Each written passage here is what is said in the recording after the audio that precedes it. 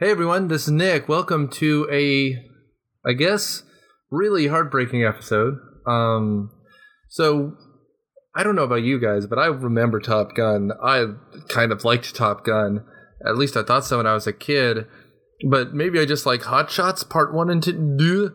Because, man, this was weird. Not only is it clear that the military paid for a lot of the movie, which we'll talk about, but it's really bizarrely plotless and there just aren't words. Well, let's do some plugs really quick. So Myopia, of course, is growing, and in the last few months we've gotten more downloads than ever. So keep it up, share, write a review for us. We need a 5-star review on iTunes. And if you prove to me that you've done a 5-star review, I don't know, maybe we'll send you something. How about that? Further, we need you to join the Facebook group and be active. We share a lot of movie stuff and goofy shit, so that's the place to interact with us directly. And then finally, if you're in the Metro Atlanta area, I'll have a Cineprov show, actually more than one, in December. One is riffing a wintry movie, and one is riffing some shorts. So come out to the plaza and say hi. I hope to talk to you all soon, and please enjoy Top Gun. Oh, and listen through the end this time, because we've got a little special treat that we talk about in the show, and we actually managed to pull it off. Pull it off is a really, really strong word, but it's there. So enjoy.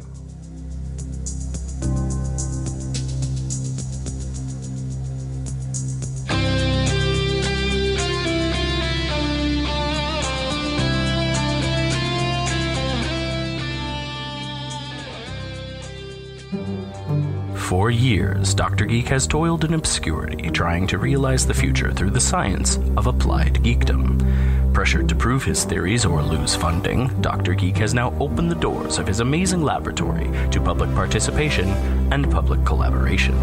With the help of his partner, Mr. Flask, a test subject known as Mr. Creature, and a computer called the Deus Ex Machine, Dr. Geek conducts an investigation into the world of tomorrow, creating the future by discussing it.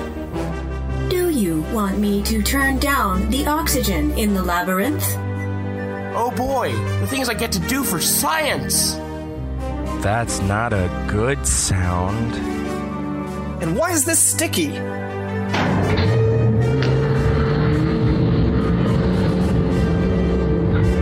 Join the discussion at www.drgeeklab.com.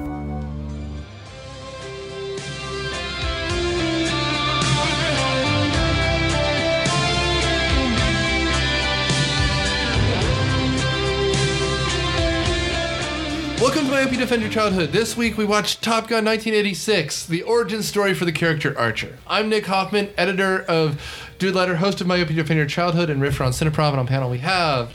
Matthew W. Quinn, author of The Thing in the Woods and editor and chief writer of The World According to Quinn. Better. Jeremy. Playlist maker for toddlers. And Hello, this is Daniel, and my call sign is eject. Premature ejaculation. That's how Goose dies. Premature ejection. Spoilers. I'm going to hell, I'm pretty sure. Oh man, that just reminds me of like what movie were they doing? Dancing in the Streets or something that reminds kids. It's just like kids who don't know how sex works. Like you do it wrong, you can die. Just he prematurely ejects and breaks his neck. We've all had ex-girlfriends like that. Anyway, so this is the 1980s super gay Coke movie. That was meant to be a recruitment tool for the Navy. That apparently the military / government helped subsidize, pay for. So. Thank you, Republicans. Well, please. I'm giving all the credit to Ronald Reagan here, because I'm sure it's the first time since, World War II that the government is making propaganda films? I mean, he was a Hollywood guy. It makes sense he'd reach out to him. Yeah. Anyway, so Jerry Bruckheimer took all the cocaine and said, what about planes? And then they made this movie. How did Bruckheimer survive and Don Simpson ended up dying? Because Don Simpson was pretty fat. Because life's not fair. I was going to say it's the Harry Carey thing where sometimes people can drink themselves to death and sometimes people can drink and still be on broadcast for another 30 years, man. Hi, somebody get me a shot. It's a triple play. Because I did all the cocaine. I tried to be Gary Busey there. I don't think it worked.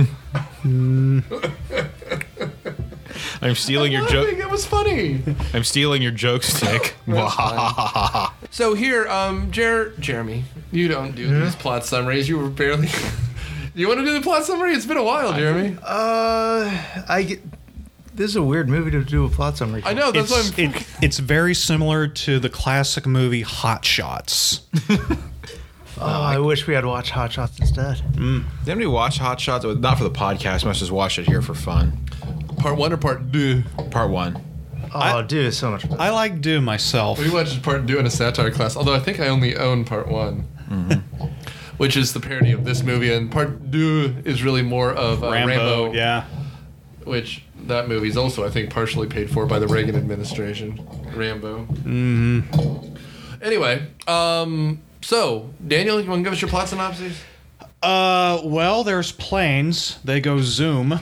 And, Are there trains and automobiles? No, just planes. Oh. All right. There's this guy named Maverick and that's Tom Cruise and his teeth. And he's called Maverick because he plays by his own rules. Because it's that kind of movie. Anyway, he gets selected to go to this elite fighter pilot training class called Top Gun. And it's all about his trials. Located in Fightertown, USA. Yes. It's about his trials and tribulations there, pretty much. That's all I got. I mean, that's really the plot. Just Trials and Tribulations made me think of the book Tom Brown's School Days, only in F-14s. Yeah, no, that would make sense. And you guys, if you've seen this. In fact, you've seen clips making fun of it. You've seen it. It's one of the most parodied films of the 1980s, and it kind of brings in that whole era of parody films that you're thinking of. It parodies itself because its script is so terrible, but it takes itself so seriously. It's also the gayest film you've ever seen. John Waters wishes... until 300 comes along. Yes, 300 is the gayest masturbatory effect you've ever seen. John Waters wishes he had made this film. John Waters couldn't make it this gay, I don't think. Can you imagine Divine as Maverick and John Waters as Top Gun? You're just too crazy, Maverick. We got Migs on our tails. I know. I'll throw shit on him. And eat it, too. Oh, my God. Oh, we got a puker here. I'm good. Oh, my God. Jerry Bruckheimer, man. Okay, so we should step through this. It starts off with Principal Strickland yelling at Maverick for being so much of a maverick. A guy named Cooper freaks out. He was the one who should have been going to Top Gun. They're both stationed on an aircraft carrier, and they go to chase down some MiGs, and that's where the scene with the upside down plane and the middle finger of the Polaroid comes in. And in fact, if I remember correctly, this is a prequel to Star Trek because they're on the USS Enterprise. That's true. Yeah, it's not a joke. They filmed on it. But it's not a very funny joke. It's not a very funny truth either. No. Sometimes the truth isn't funny. So like my the fact that tells me like the fact that Top Gun exists. It's the truth, but it's not funny. Yeah. So when what's his name freaks out, Cooper freaks out. Yeah. That's a really shitty call sign. Everyone else has cool nicknames, and he's Cooper. That's hanging. Was he Cougar? Cougar. It was Cougar. Yeah, it was Cougar. He has sex with young boys. So does everyone in this movie. Well, this is the Navy. I'm gonna let that In just the hang Navy. out there.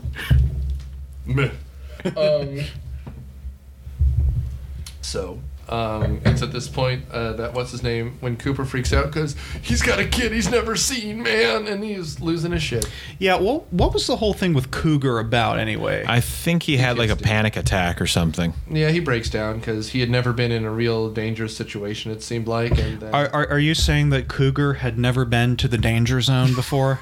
Apparently not. As the sound cue tells us. That's one. Let's see how many more we got. This soundtrack, man, is just something else. Oh man. Well, that's the funny thing. They never play a song. They'll play like the same opening bars to the same song multiple times. Maybe this was sort of fair use thing, or they couldn't get all the rights to it, so they just They were written for the movie. That was a joke. But like the thing is, they play the hook. And so the hook for Danger Zone, the hook for Take My Breath Away, and the Satriani Top Gun theme is all you hear this entire... And... Playing with the Boys. You hear Playing with the Boys in full. The only other thing, which we'll get to, is one of the worst and most cartoonishly bad scenes ever in a bar. But essentially, after Cougar freaks out, they leave. And so Maverick and Goose, Tom Cruise, and what's the actor's name? Who plays Anthony Goose? Edwards. Anthony Edwards get accepted into Top Gun as they're nominated because these other two guys freak out. Fine. Well, what about Tim Robbins? Because he was, Cougar's wingman. Shouldn't he have gone? Mm-hmm. He dies off screen. No. Until the end when he miraculously.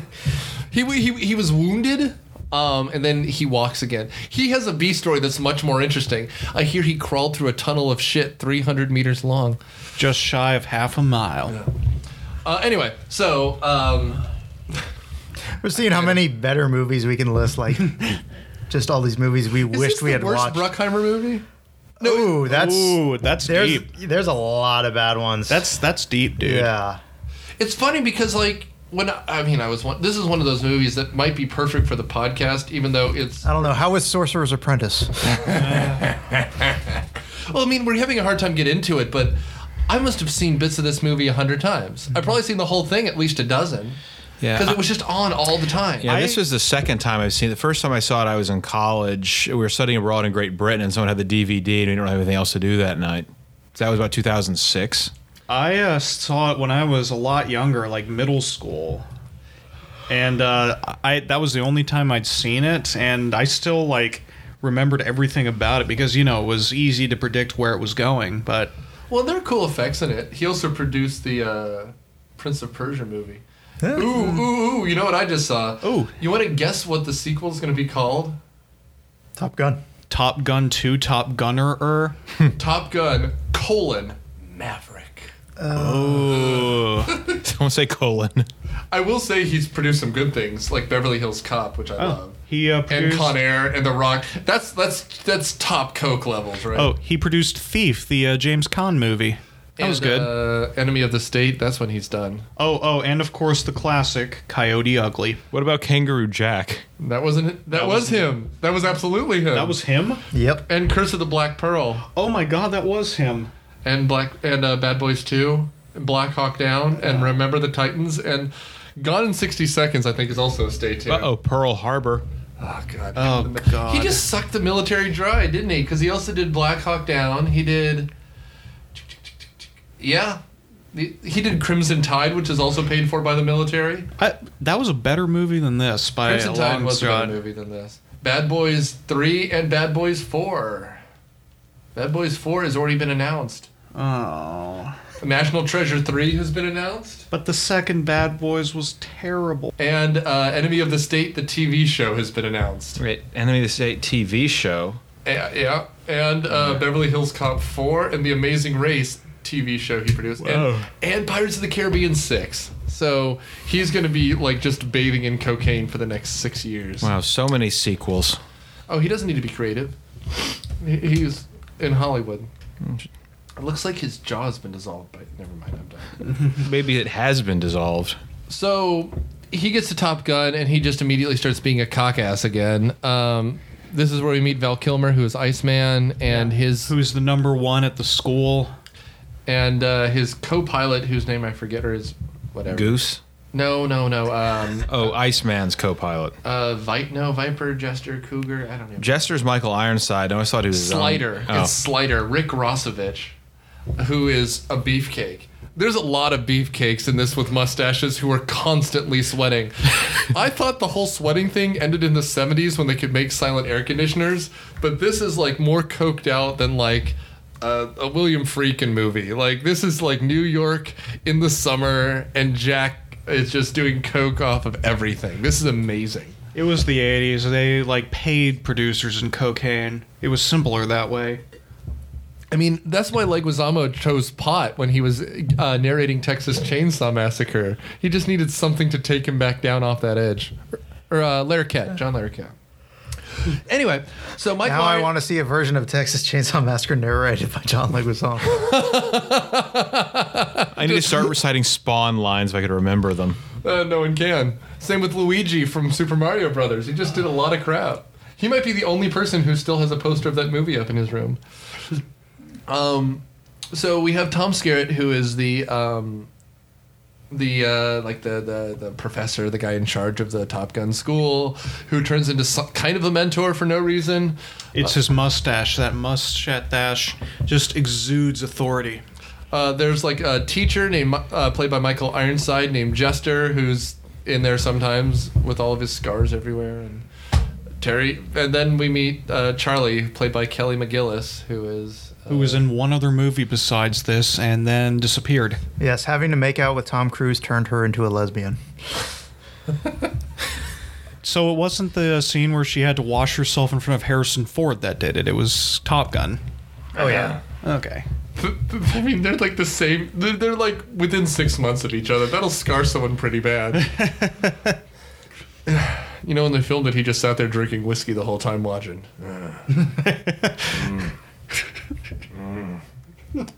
That's the one where he becomes Amish, isn't it? Yeah. I thought the point of it was that he didn't. That either she'd have to leave or he'd have to stay, and neither was going to do that, so it could never be together. He was only there because that little Amish boy was a witness to a murder he was investigating, so... Yeah. Also, I was referencing the fact that Harrison Ford's just kind of a creepy, gruff guy who drinks a lot. Yeah. In real life. That's what happened when he punched Ryan Gosling in the face or whatever. Yep. Just brought him a whiskey and he says, "Suck it up," and then walked away. Oh, that's funny. I mean, that's what you get when you have a guy who works with his hands his whole life, have to deal around actors.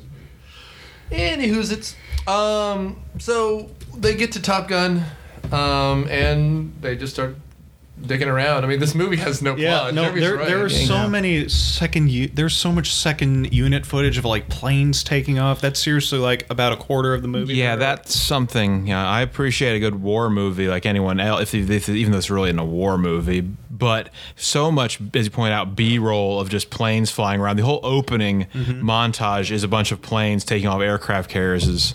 It would have been far more appropriate if they had just reused the stock footage from Dr. Strangelove over the opening credits instead of what they were using here. That's when those two planes were refueling, Matt, and it made it look like the planes were copulating. I'm just enjoying you explaining this. Thank you. You're welcome. I mean, but like you were saying, like, this is a recruitment film. Yeah. Right? Like, it's, if you had, instead of playing Satriani, it was just be all that you can be. It's the same footage. Yeah. It literally is just B-roll over itself, man. Anyway, it turns into a Police Academy movie for a bit, where there's a bunch of them in the dorms, like, getting yelled at about doing things. And Robot House! And Maverick buzzes the tower, which is something he's wont to do, apparently. And the guy spills coffee on himself, and he goes, "Get me some butts." He's just asking for butts. Yeah, apparently he's been in the Navy pilot corps for a long time, and he's still a lieutenant because he's just a massive troublemaker.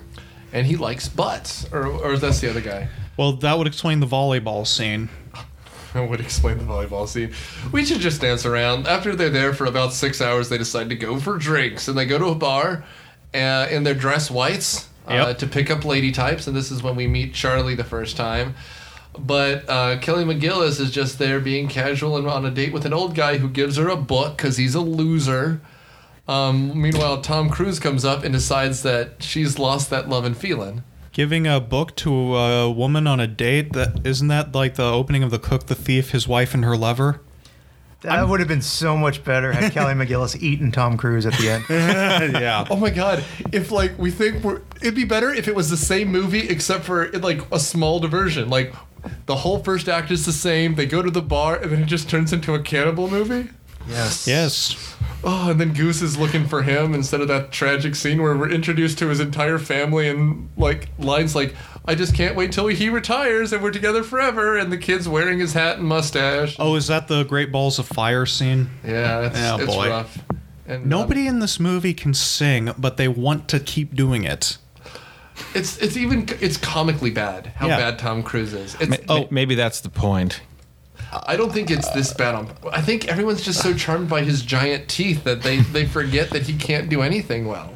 Well, I mean, this is also the scene that we alluded to earlier where he picks up Kelly McGillis at the bar with "You've Lost That Loving Feeling," and somehow everybody in the Navy knows that song, and I guess they've been rehearsing with their a cappella team or something because they get right on that. And they all join in, and she's flattered instead of annoyed. Yeah, how is she not calling the cops on this dude and like throwing her drink at him? Okay, I have a game for you. Okay. You know how on IMDb, when you look at movies on the right-hand side, it tells you lists that this movie appears on. Yes. This guy, I'm not going to tell you anything. Matt's already looking. I'm not going to tell you. They didn't get a good look at it. This guy has a list called My Favorite Movies. Okay. And Top Gun is number 8 on this list as his favorite movies ever. What cinematic gems could possibly top Top Gun? I want you to guess what movies are in the top 15. Or I mean, there's 25 on this list. I want you to just guess. What just start throwing random movies out. Yeah, no, I'll give you 2 guesses. Okay. I'm gonna guess. Is Ghostbusters on there? The original one or the remake? The original. The original one. Let's see. I didn't see it, so I'm going to go ahead and guess no. But no, it is not. It is not. That's a good guess. I'm going to go. My first guess is Crimson Tide.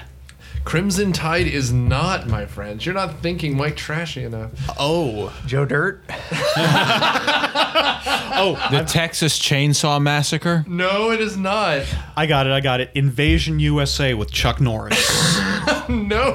What? Oh, man. Oh, man. I am just... So we have Goodfellas, Fight Club on here, Forrest Gump on here, 3 of the Fast and the Furious movies on here. Wait, which ones? Good question. 6, 7, and 8. But number 5 is the best. Come on. Forrest Gump, Blues Brothers. I mean, it's not that it's bad choices, but to have this in your top 8, the Avengers and the Avengers 2 and Troy round out the top 10. Troy, the movie where Sean Bean doesn't die. And the Wanderers and the Warriors are in the top 10. That's what it is. This is just so weird. This is someone who thinks they know what good movies are, and then they just don't get it, though. They don't understand. Number 1 is Green Street Hooligans, 2005. That's exactly right. Starring Elijah Wood and Mark Warren. Ugh, gross. Gross. All of this is gross. I feel dirty looking at stuff like this. Hollywood's Most Patriotic Movies is on there. Most surprising film in the National Film Registry. Oh, that's yeah. Well, I would argue that this is culturally significant. It's just a poor representation of that culture. Well, I mean, and the other thing is, this is kind of one of those films you watch and then you realize, a lot of people use this kind of flight footage. Because when I saw it, I immediately thought of things like Independence Day when they're flying through things. Hell, even like when they touched up the Star Wars movies in the late 90s, right? When they're reshooting some of those scenes and adding the CGI, it looks a lot more like this than it did any of that World War II footage anymore. Yeah, even though that wouldn't make sense in space. No, not even a little bit. Anyway, so this movie is hugely successful. When Jeremy looked it up, it made what, 450? Yeah, adjusted for inflation, it's made over $400 million off a budget of about 35. Well, and again, the federal government apparently paid for most of it, so that's a huge profit for Jerry Bruckheimer's coat closet. Mm-hmm. A coat closet's pretty good sounding. As a thing, not something I'd be a fan of. I sweat too much as it is. But anyway, so after they... Well, it turns out she's like the... PhD in astrophysics. Or something. She's like the MIGS expert that Top Gun's Is that better or worse than Denise Richards, the nuclear physicist? She's a better actor. I think the character actually seems to know her subject. She talks about MiGs and how they function, how to fight them. Well, but the whole thing that's not actually her knowing that stuff. She's just reading lines. Right? Yes, but did Christmas Jones in that Bond movie actually talk about physics at all? No. Well, she's a bomb defusal person. She's a nuclear physicist. I mean, let's back up. This is a worse script or a better script? Wow, which is a worse script? Probably this one. This one. Yeah. Because some of the dialogue is just bad in this one. I feel the need for speed. That's iconic. The line about her speech to Maverick. So is love means never having to say you're sorry. Can I finish my sentence, please? However, the line where she talked about she didn't publicly agree with him and there was a discussion about MiG stuff because I've fallen for you. Like, who actually talks like that? Does anybody? No. Not anybody that doesn't want to get maced. This movie is not written by people who interact with people. Well, what else did this guy write? You had pulled that up. Oh my God. This guy has written an incredible amount of movies.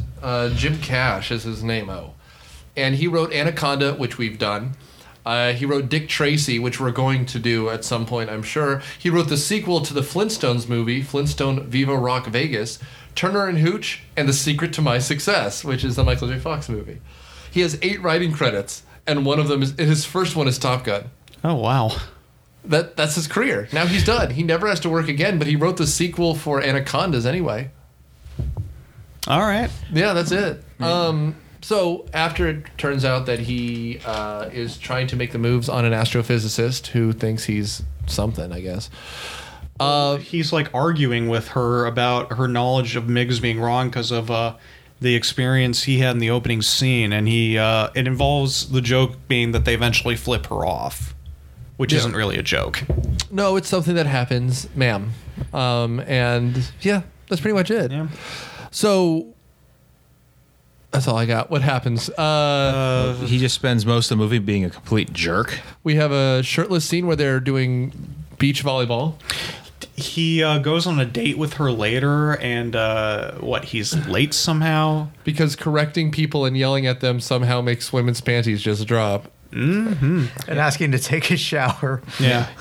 And then there's that scene afterwards where it turns out after his buzz by the towers, she labeled him in his file as a reckless flyer or something, so he gets mad or something. Somebody help me out. What was going on in that scene? I mean, it's that, and then they look at his files of how he actually deals with the MiGs, and she says, "You're right. You were reckless and you were wrong." And that was at like a debriefing. It was like at a lecture or something. And so he gets so butthurt and he runs off. And then she chases after him in her car, nearly causing an accident. You know what would have helped him in that scene? Some auditing. God damn it. This is so like... Use the Dianetics, Tom. Use the... this is a fucking Thetans joke. I don't even care, man. L. Ron Hubbard was a chaste asshole. I don't get him. Was he still... He was dead by this point, right? By the time they made this movie? 86? So I believe so. Who is this? L. Ron Hubbard. I'm not sure. It was right around here. Yeah. He lived forever because he's an... The deal with the devil, that was part of the deal, I suppose. You start your own pseudo-religion and you live forever. He apparently died in 86, so he probably was alive during filming and then died. He missed seeing this movie get released. That must have been so upsetting. I was going to say he was alive for Days of Thunder, but that came out afterwards too. Miscavige saw it. Miscavige was there day one. Looking at that fresh-faced Maverick and it's like going, this kid that doesn't play by the rules, we need him. The most successful sci-fi writer in human history. It must be like that scene at the end of Phantom Menace. You see Palpatine talking to young Anakin. We'll be watching your career with great interest. And Miscavige talking to young Tom Cruise, same way. Except talking to John Travolta, being like, "You should make a movie based on Battlefield Earth." Except in that scenario, Miscavige actually is the only person on the planet that has to look up at Tom Cruise when he's talking to him. Speaking of which, and somebody can give me the specifics if they want.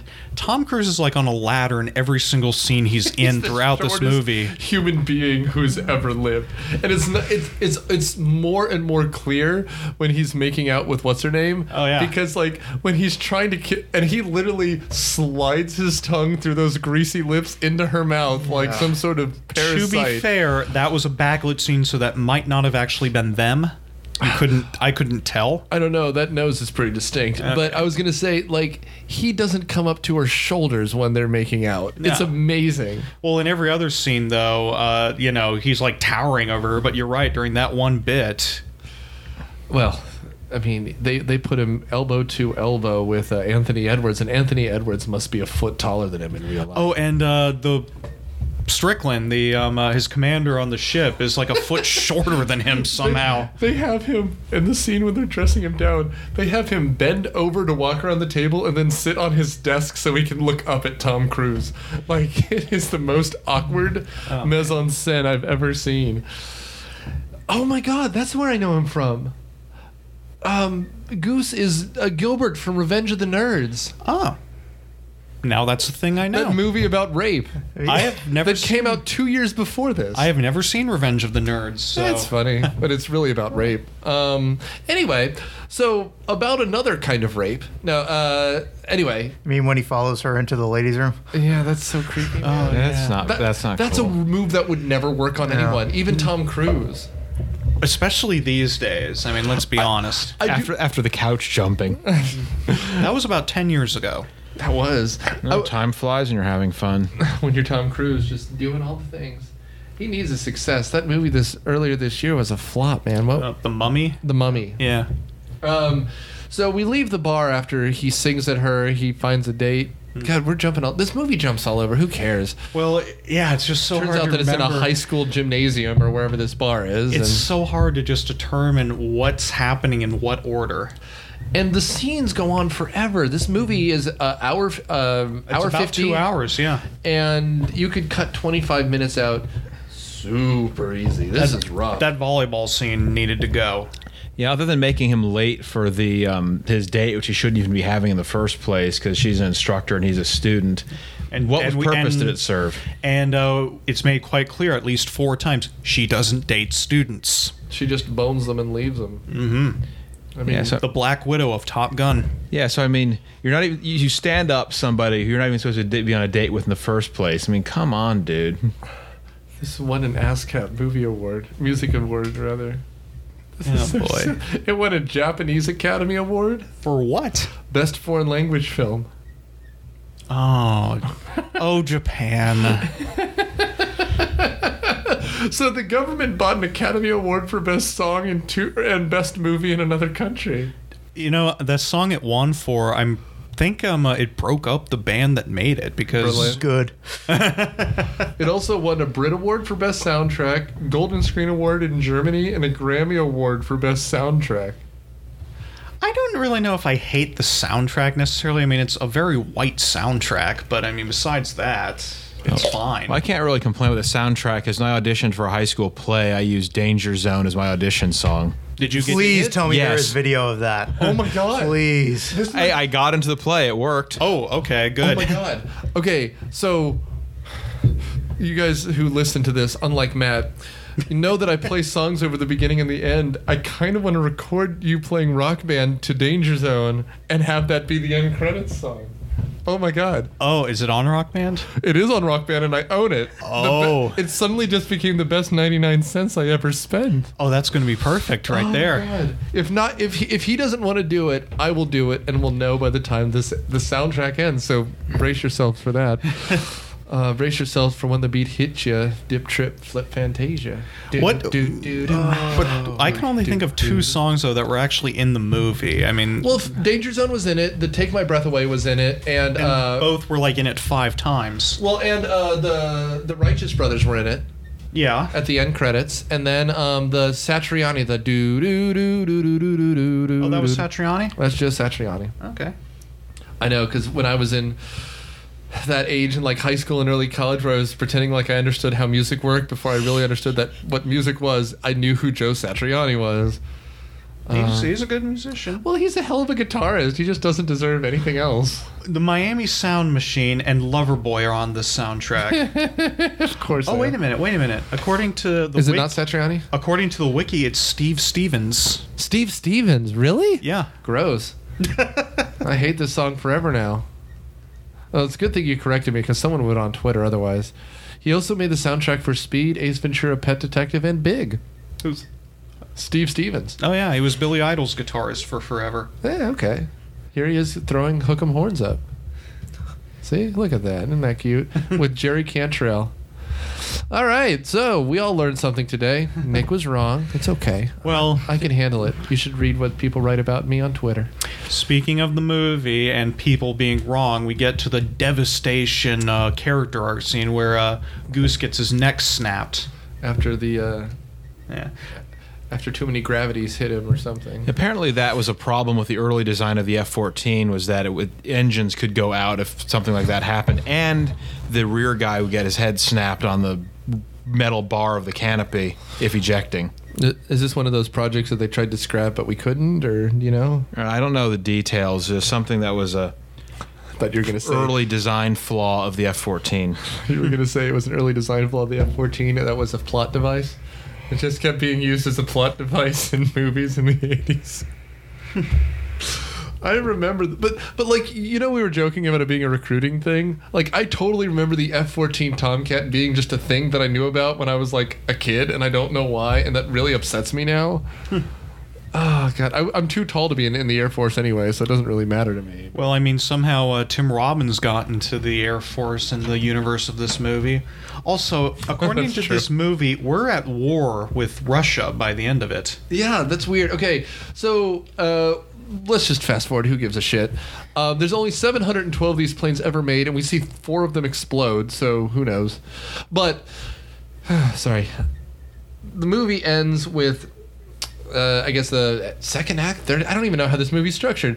The end of Top Gun, the movie, happens when they graduate. Tom Cruise is still bummed out because he killed Goose, even though he's been cleared of it. He attained the status of clear. Yes, he was cleared. I will say, the weird thing about it is this movie has a timeline, but we don't know what it is. Because Goose dies, then he sulks around... And people are like, he's in the showers after flying, and people are like, you should really let this go.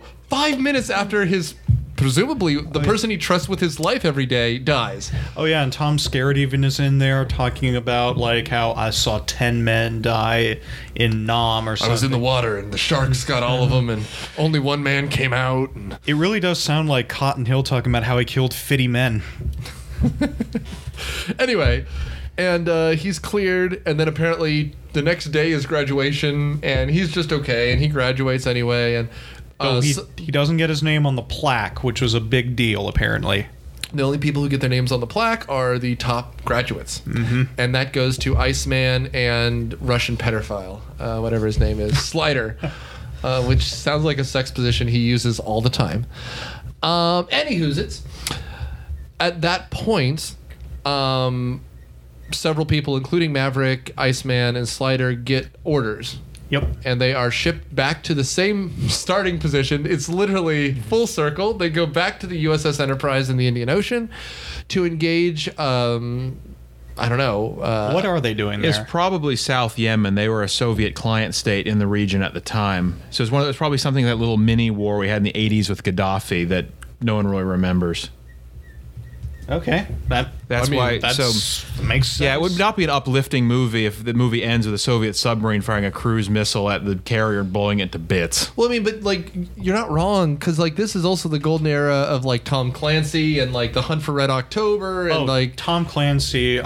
He listened to the soundtrack every night to help him fall asleep. Oh man, so I mean, we didn't do this movie, but Sean Connery's Russian accent. Oh. I mean, he does have the best hair, though. Anyway, moving on. The Indian Ocean thing happens. They engage some Russian MiGs. and there's 5 of them because they fly so close in formation, and apparently the F-14 has really shitty radar, which Matt checked. It's true. The F-14 actually has the idea of you flying close together to disguise your numbers. I feel the need to make a Star Wars joke about now. Oh, go for it. The sand people march in single file. Yeah. So the Soviets fly in single file to conceal their numbers, and they spoof the F-14's radar and shoot down a couple of them. Yeah, they're flying in tight formations of 4, I think, and then it turns out that there are 5 MiGs and 4 Tomcats. Say tight formation again. Think of beach volleyball and me and the boys. Thank you, Ed. Laughter from behind. Which is another call sign, isn't it? Butt giggles. Whoever got that call sign would have been like the worst pilot in the world or something. Oh no, it's Taco Tuesday and I'm flying with butt giggles. I got a MiG on my radar. It's kind of hard to see back here. Geez. Anywho's, it's end of the day. He tries to disengage at first, which is a big thing where they think he's chickening out like Cougar Cooper did, or Cougar. But we learned nothing is less manly than in Vietnam when we had to pull out. So he pulls right back in and starts fucking with some commies. Yep. And then firing 8 of his 4 missiles twice through, he manages to blow up all the bad guys with the same footage each time. From the exact same missile log, from the exact same Fox position. It is just amazing how much, the second unit director should have gotten co-director status for this thing. I would have loved it. Like, at this point, they just hoped you were so filled with patriotism you weren't paying attention. Like, I half expected, like, Uncle Sam to be saluting with a giant erection, like, coming in from, like, camera right. Just like, my God, these boys are protecting America. Dun, dun, dun, an American. So Tom Cruise lands. Him and Val Kilmer kind of first base it a little bit and hug each other in the most bro-y way ever and goes, you. And that's kind of our movie, man. Oh, we missed the bit earlier where they're in the locker room and Val Kilmer starts air biting him. I don't even know what the microphone. No, that was basically. And like they're just in towels sweating, like it's a sweat room, but it's not. It's a shower room. Yeah. And like they're just posing against poles and benches, and it's what kind of poles are we talking about here? Both. Yeah. This is literally the gayest film I've ever seen. There's a scene in the shower room where there's a gentleman wearing a towel and he's man-spreading like crazy. Well, and the thing is, he's testing the durability of that towel. Oh, it's holding on for dear life, thank God. It took 4 takes because he kept showing brain. What I was gonna say though is like, this isn't even John Waters like Faye. This isn't fun. This is just aggressive This is like homosocial behavior. This is like I'm stronger than you, so I'm gonna fuck you in the ass. This is prison behavior. It's weird. It made me very uncomfortable throughout most of this movie, man. Well, and thank God though. Speaking of the discomfort, it doesn't actually end with Iceman and Maverick, because you're right, I don't know what was going on with them, but it ends with Kelly McGillis coming up with that jukebox in that random bar. Yeah, this ain't no gay film. Like, that's literally the end of this. Yeah. And it must be weeks later, because you don't get deployed for 6 minutes. Can you imagine how brave this movie would have been if it actually had been about a gay relationship in the Navy? Oh my God, if they made out? This is when Reagan still wasn't acknowledging AIDS, even though his best friend had died of it the year before. Exactly. This is rough. Anyway, so it ends with... That would have been such a brave film. Bruckheimer's not brave, man. Oh, that's true. He's getting blown the entire movie. Anyway, it ends with You Lost That Loving Feeling. And planes flying off suggestively into the middle distance. And that's our movie, man. Our movie. Final thoughts. Daniel, go with you. I don't know. It was sweaty. It was a very sweaty movie. I don't know. It was just so overdone. The script was terrible. I didn't feel anything for any of the people involved with this. It basically was, like you were saying, a 1940s era propaganda film to get everybody to go and buy war bonds. There was no point to it. And I can just think of so many other ways they could have done this and actually made a connection with people. But no. All right, Jeremy. Yeah, I'm pretty much echoing what Daniel said. No human person talks like the way they do in the movie. The aerial photography is great. I mean, the plane scenes are genuinely thrilling, but that's literally all this movie has going for it. So just watch those scenes and that's it. Excellent. Thank you. Okay, the dialogue was bad. They keep reusing the same military combat footage or test pilot footage that looks different from the stuff that was actually filmed with the actors in terms of film quality. I mean, just watch a documentary about aircraft carriers or the Gulf War or something, and you'd probably get the same enjoyment, if not more. Thank you. My thoughts are all over the place, and I know it's because it's me, and I can't be concise ever. I'm writing a dissertation, guys. I just don't do it. But I was going to say, first of all, I want to say this movie Seeing is Believing, because everyone references it. It's amazingly, some of it's extremely well done. And if you haven't seen this, it's so culturally representative of the 1980s. I can't even believe it. My other thought is, it's proof that if you sell yourself out to the government right away, you can have a career. Because if this is a guy's first movie and it had this big of a budget, he just sold his soul and then had a career for the next 20 years. Mm-hmm. So good on him. This movie is... And it explains it, right? The bad writing, the bad pacing, the bad everything. It's a guy's first movie that he's just a government shill who made it for Reagan. I'm surprised that it was a guy and not like Vincent Adult Man walking in and saying, I got a movie about planes. I will say the only tragic part about this movie is I used to think it was so cool that the F-14s and F-16s dogfought like this. This era's far gone. We don't dogfight at all anymore. It's all drones and it's all guided missiles that are launched from boats hundreds of miles away. Someone actually, I think they wanted to use real combat footage in the movie, and it's a gauge from so far away using missiles that if they're getting that close to each other, that something's gone wrong or they run out of missiles and they're having to shoot each other with cannon. Right, and like they reference Vietnam, but even by 86, this was almost out of date. And like they said, this makes it seem like you can just get an F-14, like that everyone just is. There's only 714 of these ever made.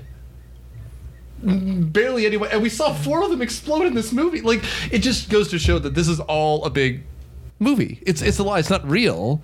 So it's kind of an interesting piece to look back on because it's so far gone. Like, if you look at the deck of some of these aircraft carriers now, most of them are bomb-carrying drones. There are planes still there, but a lot of it is drones. So, look at the past. This is what we thought the military would look like. But don't forget, this is set in, quote, present day, guys. So there you go. You've listened to the second season of Serial, right, about Bo Bergdahl? Yeah, absolutely. That was one of the things that I think they said about him was he was expecting his service to be like Top Gun, where he'd be an action hero, and then it wasn't that, so he got frustrated. Yeah, and then he went Not enough volleyball? Yeah. Not enough volleyball. Not enough vaguely gay volleyball.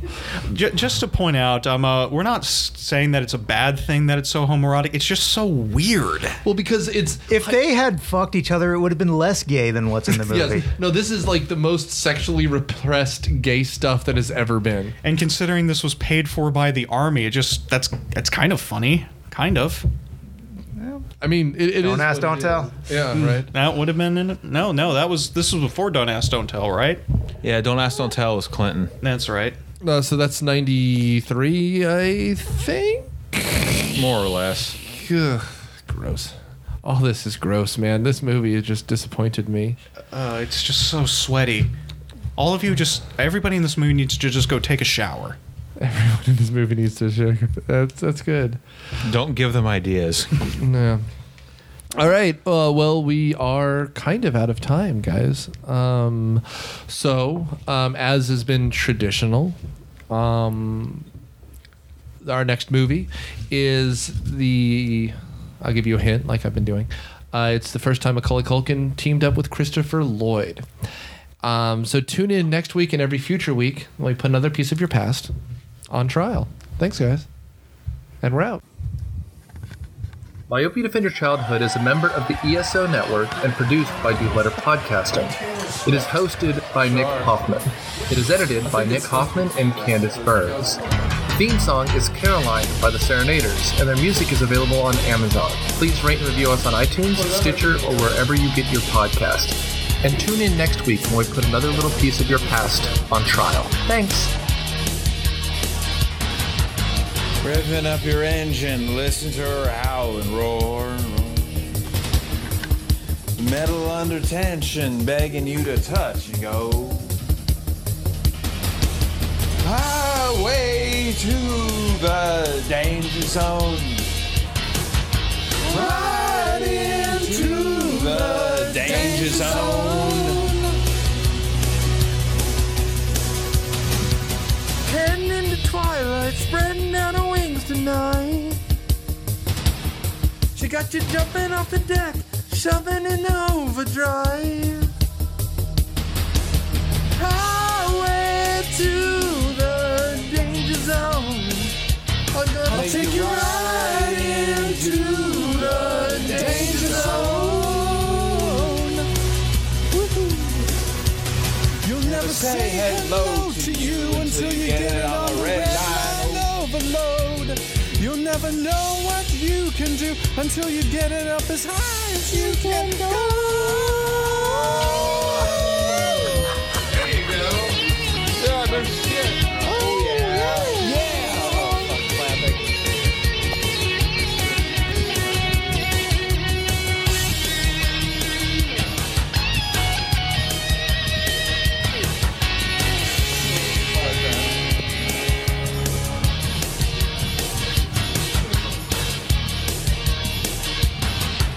Out along the edges, always where I burn to be. The further on the edge, the hotter the intensity. Highway to the danger zone. Gonna take you right into the danger zone. Highway to the danger zone. Right into the danger zone.